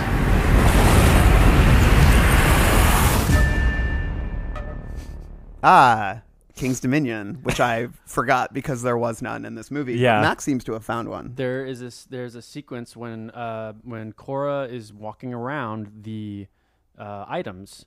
There's a box of shark eyes. Are you saying from Jaws? No. Oh my God. only King's Dominion. Let's just put that to rest. Right. I have that. We already mentioned that Ed Harris, who's also in The Stand and Creepshow. Ray McKinnon is Campion in in The Stand. But one I did notice after I was looking at the cast was Frank C. Turner, who plays Pete Jerzyk, is Mr. Marsh from It. Oh, wow. Interesting. And I didn't see it at first until I was like, oh, yeah, it is.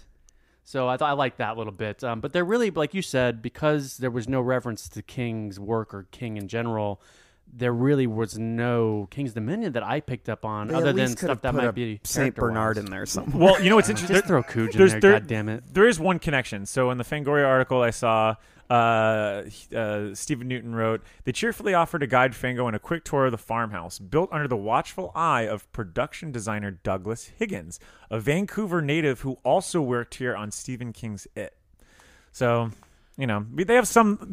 I mean, this is like what happens anywhere in Vancouver. It's like X-Files episodes is like literally like a glossary of like character actors around this time. So it's the same thing with this. I'll say I did have one.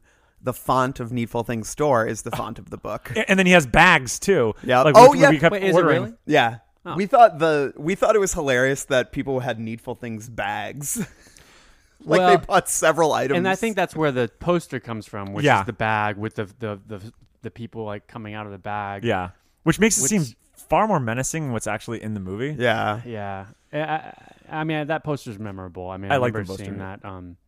But I remember more the VHS cover with Harris. Just Harris and Bonnie Bedelia, I think, and Gaunt, right? I think Gaunt's in the background or something like that. It's one of those 90s covers. It's definitely one of those like iconic VHS tapes that I personally remember always skipping. Like I'd see it in the horror section and be like, I'll get it next time. Like it was never something that like I loved everything that was on it. I never watched it. Yeah, I mean that was it's so weird. And then but I remember it. And I always remember it being on television. So, but yeah, the only other King's Dominion I could think of is the fact that they reference, was it Castle Hill at one point? Or like, and I wonder if is that in any of the books? I'm sure it is. Yeah. Well, whatever. Maybe. I think it would just be like dumb luck at that point. Yeah, I'm pretty weren't sure. Paying too much attention to the source material, which is such a bummer because it's produced by Castle Rock Entertainment. You have all the rights to do other things within this world, like. I just don't think they cared. I know they didn't. And like, you think, especially with this being the last of the Castle Rock novels, it's like, well, that whatever. they would have also jumped on that bandwagon and kind of made some references. But I do wonder if they were worried about like the tie-in to Dark Half, because especially with one of the two leads of that movie being Pangborn. I know. You know what I mean? So it's weird that these movies came out within the same year of each other. I know, and they were both marketed as Stephen King movies, I'm sure. So it's interesting that was the case. There's not really. I don't remember there being any other King's Dominion except for obviously we know certain characters are from other things. Ace is not in this movie, which I thought made sense. You can't do that. It does make sense. He's thrown in to revitalize that book at the point at which you are at. You can't throw him in there. And Danforth definitely is an evil of enough villain to continue to hold that mantle to the end of the movie. There is some truly crazy trivia on the IMDb page for this movie. Yeah. I'm just going to read one or two. Sure. Bonnie Bedelia previously appeared in Salem's Lot, which was also based on a Stephen King novel and was also about a mysterious stranger who moves into a small town and opens an antique shop. That film also featured 2 actors, James Mason and Clarissa K. Mason, who were a real-life husband and wife, as does this film, Ray McKinnon and Lisa Blount. They also featured an actor whose spouse appeared in another film featuring the same characters.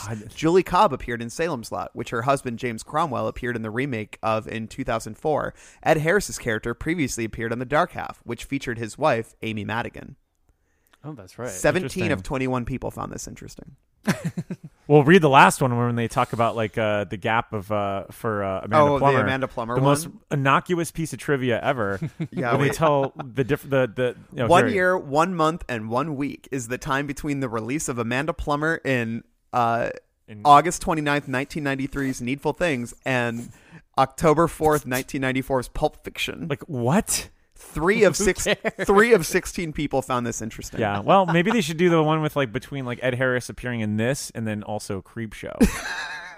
It's been, it's been so weird. Yeah, so ridiculous. But it is unfortunate because The Dark Half was produced and distributed by Orion Pictures. And then Needful Things was obviously, it was Castle Rock Entertainment, which was through New Line Cinema, which is now owned by Warner Brothers, and Columbia Pictures was the one that was distributing it. What's funny about that, though, is I believe that it's weird because, like, I guess Orion's owned by MGM, which would then be later owned, I think, by Sony. So, yeah, I guess you're never going to get The Dark Half combined with... Because I guess Warner Brothers doesn't own the rights to it then. It's, because ultimately at this point now, Warner Brothers would own New Line Cinema and all the Castle Rock Entertainment stuff. So I honestly don't want any other adaptations of Needful Things. I think it's such a good book. It works as a book. You don't want a new movie? I think you got to wait 10, 15 years at this point with the Castle Rock show doing what it's doing because because they could have done Needful Things. Yeah. I think they probably would have been able to do a very good version of it because they have the money and the breadth of a only if series. It's a 10-episode series. Yeah, right. Yeah. But the problem with that is that they've just gone so far off the rails in the fan fiction. They would just murder this fucking book, I bet. You know what would actually really work? And I think we could all keep this under King's Dominion is I think a video game of this would actually not be bad.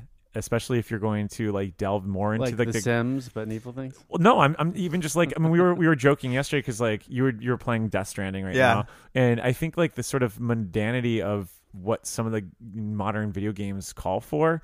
I think a lot of the stuff that happens in this book would work really well, and I think like if you're either playing like you can play as like a Pangborn, you could play like I think like I want to play as Gun. This open world, you could play as a Gun, but like the open world atmosphere of like the whole main area with Castle Rock involved, like I think you could do like a really cool game that would just be I'd love a like, Castle all Rock Castle video Rock game. games, like, and like with the Needful Things being like one of the more like lingering stories that's happening. Cujo as a boss. Cujo as a boss. Like you have to go to Camber Ranch and then like the ghost of Cujo comes back or something like that. You know, have to fight him. He goes, hello. I wish, and it's me. I'm back. I'm back. I'm back, like, baby. Well, like animals sometimes talk in like Final Fantasy games. Yeah, they'll just like have that like a bubble comes over like the red-eyed dog.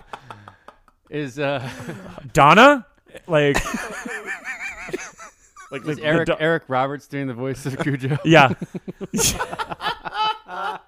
Love it. I'm back, baby. I'm back, baby. I guess the last bit of King's Dominion, this is more of an extension, is Rick and Morty did a parody of Needful Things. I don't think anybody here watches that show. I used to. Yeah, not for me. No, I've seen a few episodes. I think it's episode 9 of the first season. I have not seen it, but it's apparently people seem to like it. Direct lift from it. Yeah. And it's also, as we mentioned before, distributed by Castle Rock Entertainment. And I will still say this right now that if anyone finds a jacket or hat from the Castle Rock Entertainment Company, Mike really wants I really want one. I want one. And if you find 2, I would love one as well. And if you find 3, I would like one as well. So you heard that. 3 Castle Rock Entertainment hats or jackets for the Castle Rock boys. The Castle Rock boys. We'll take photos wearing them, and we'll sing hymns and put it on Instagram. Sing hymns and say Rudy Toot Toot. What a friend we have in Jesus, and all the other traits. I think it's time for our final thoughts.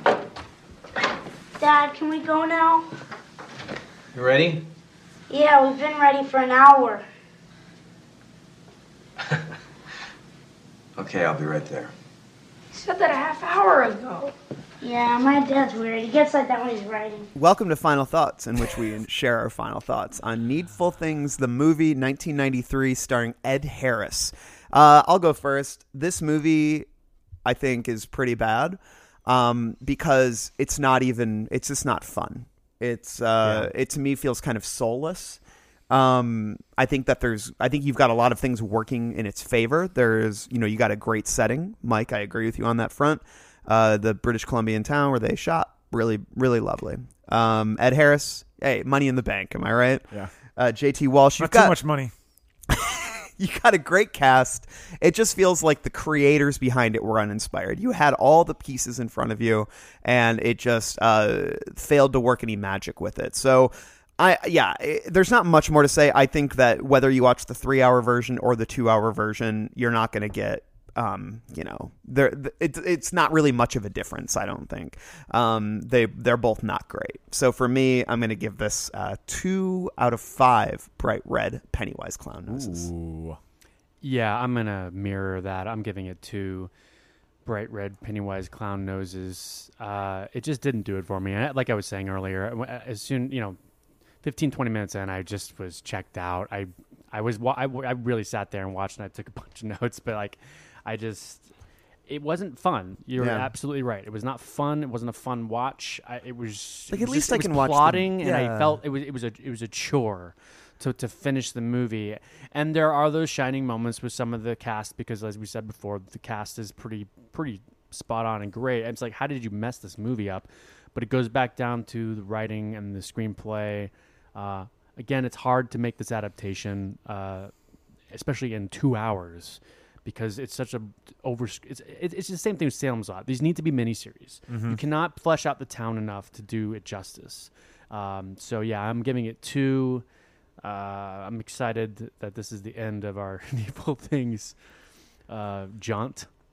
But Gaunt. Mike, what did you? Gaunt. The Jaunt Gaunt. The Gaunt Jaunt. I am excited that the Gaunt Jaunt is over. Also, it's been a long time coming, and I feel like I'm starting to get my itchy feet, and I want to get out of town. Personally, I'm going to give this 3. I think it's one of those. I'm a huge fan of afternoon watches. I love having a good, fun, aesthetically pleasing movie in the background, and this movie fits the bill for me. And for me, it's mostly just because everything you all mentioned, like the casting is great. I love the setting, and I think that for me personally, I think like Heston actually has like some pretty solid shots that capture like the aesthetic and feel of a Stephen King movie. Mm-hmm. So do I want to sit there and watch it from front to back like I did for this podcast? No. But if October rolls around and I want something on while I'm kind of in the mood of like that Stephen King mood or that spooky mood, I just want the window open with some candles, and some spooky M&Ms in a bowl. What, you sleep with the movie? I like living with movies. Like that's one of my I work from home. I'm always like, this is a perfect movie for that. It fits the bill for that for me. And but in a perfect world, like there is something really sad that you had so many pieces here and that you couldn't make it great. Like this should have been great. Squandered a little bit. But I also think it's kind of emblematic of some of the problems with the book. Like I think the book has some tonal issues, as Mel outlined in the last episode, and I think that kind of comes to fruition here in the movie. But even that, I'll put a little anecdote on that. I think that the changes here, there are some that are improved. Like some improvements here. Like I like the ending is really great. I like Hugh's piece that's changed from the foxtail to the jacket. I think that they chisel down some stories that we didn't really need in an adaptation, but they lose a lot of the other ones. So for me, I think probably could go 2.5 to be a little safe, but I'm going to go 3 just for the effort. And because I love Ed Harris. Give me that Ed TV. I want, I've heard of Disney Plus. I've heard of Apple TV Plus. Oh, wow. I want Ed TV. Give me Ed service TV. That just gives us Ed Harris the films? official Ed Harris streamer. Yes. Oh, 8 a.m. Great. I will say sometimes I'm done with Prime or Hulu. I've watched all I can watch. I would gladly pick up the Ed Harris stream service for a month. Ed TV. And binge some Harris. I 100% agree. Well, This brings us to some the end. Milk money. This Be like, oh wow, the right stuff is on. Oh my god. This brings us to the end of our Needful Things journey. This has been a blast. I've absolutely loved it. We'll be back next week with some fresh content. And I know that at least sometime in the future, we're going to move from one shop to another shop because we're going to be talking about the miniseries Golden Years. Oh, yes. So expect that on the horizon. And until next time. Well, follow us on our socials. Yeah. Look, I think we did a pretty good job covering Needful Things. I think we did a great job covering Needful Things. Then you should let us know. Like, leave a review. Leave us a review. I want a 5-star review that says, I went to the Needful Things shop looking for a great Needful Things episode, and the Leland Gaunt that is the Losers Club gave it to me. And so you need to use that exact phrasing. And if I don't see that in the review thing, we're going to lose our mind. No. Yeah. We have like 5 of just the same thing. Yeah, please leave us reviews on iTunes, Stitcher, wherever you listen to the pod. Follow us on Instagram, Twitter, and Facebook. Fresh content. We love to provide it. And listen to us all the time. This is all you should do is listen to us. I actually have a question for you before we go. Where do you listen to podcasts? Like, because sometimes I listen mostly at the gym, and then when I get back from the gym, I have my little Yui Boom that I listen to in the shower. Yeah. So I only listen to podcasts at the gym. Same. Yeah. Because I don't know, when I'm like on my commute in the morning, I'm usually tired and I just want to listen to music. Yeah. And I don't know. It's like podcasts require engagement. Yeah. And sometimes I don't feel like engaging. Huh. You know, as a city boy, it's hard for me to listen to podcasts unless I'm on the train. I think if I had a car, I would listen to podcasts a whole lot more. Yeah, I agree. If I had a long commute to my job or something, you know. I would say that when I'm on long road trips, when I'm driving somewhere, which I don't drive a lot because I live in the city. But when we do go on road trips, we binge podcasts. Well, you know what's great about podcasts is that you can listen to them anywhere, and that's what we want you to do. We want the losers want to go with wherever you're going. If you're in a car, bring us with you. Hey, shotgun. And if you're lost your goddamn I've lost my mind. goddamn mind. I think it's time to close this shop and move on to, as you're saying, the other shop. But the other shop, shop. Oh, the shop. The shop. Oh. Firestarter. My brain synapses We're fried. Let's just know that we've got plenty of long days and pleasant nights ahead of us, and fresh content. Bye. Don't you see what he's done? I got some hot friends. God, I got some hot friends. I got some hot friends. God, I got some hot friends. But you know you want somebody to treat you good.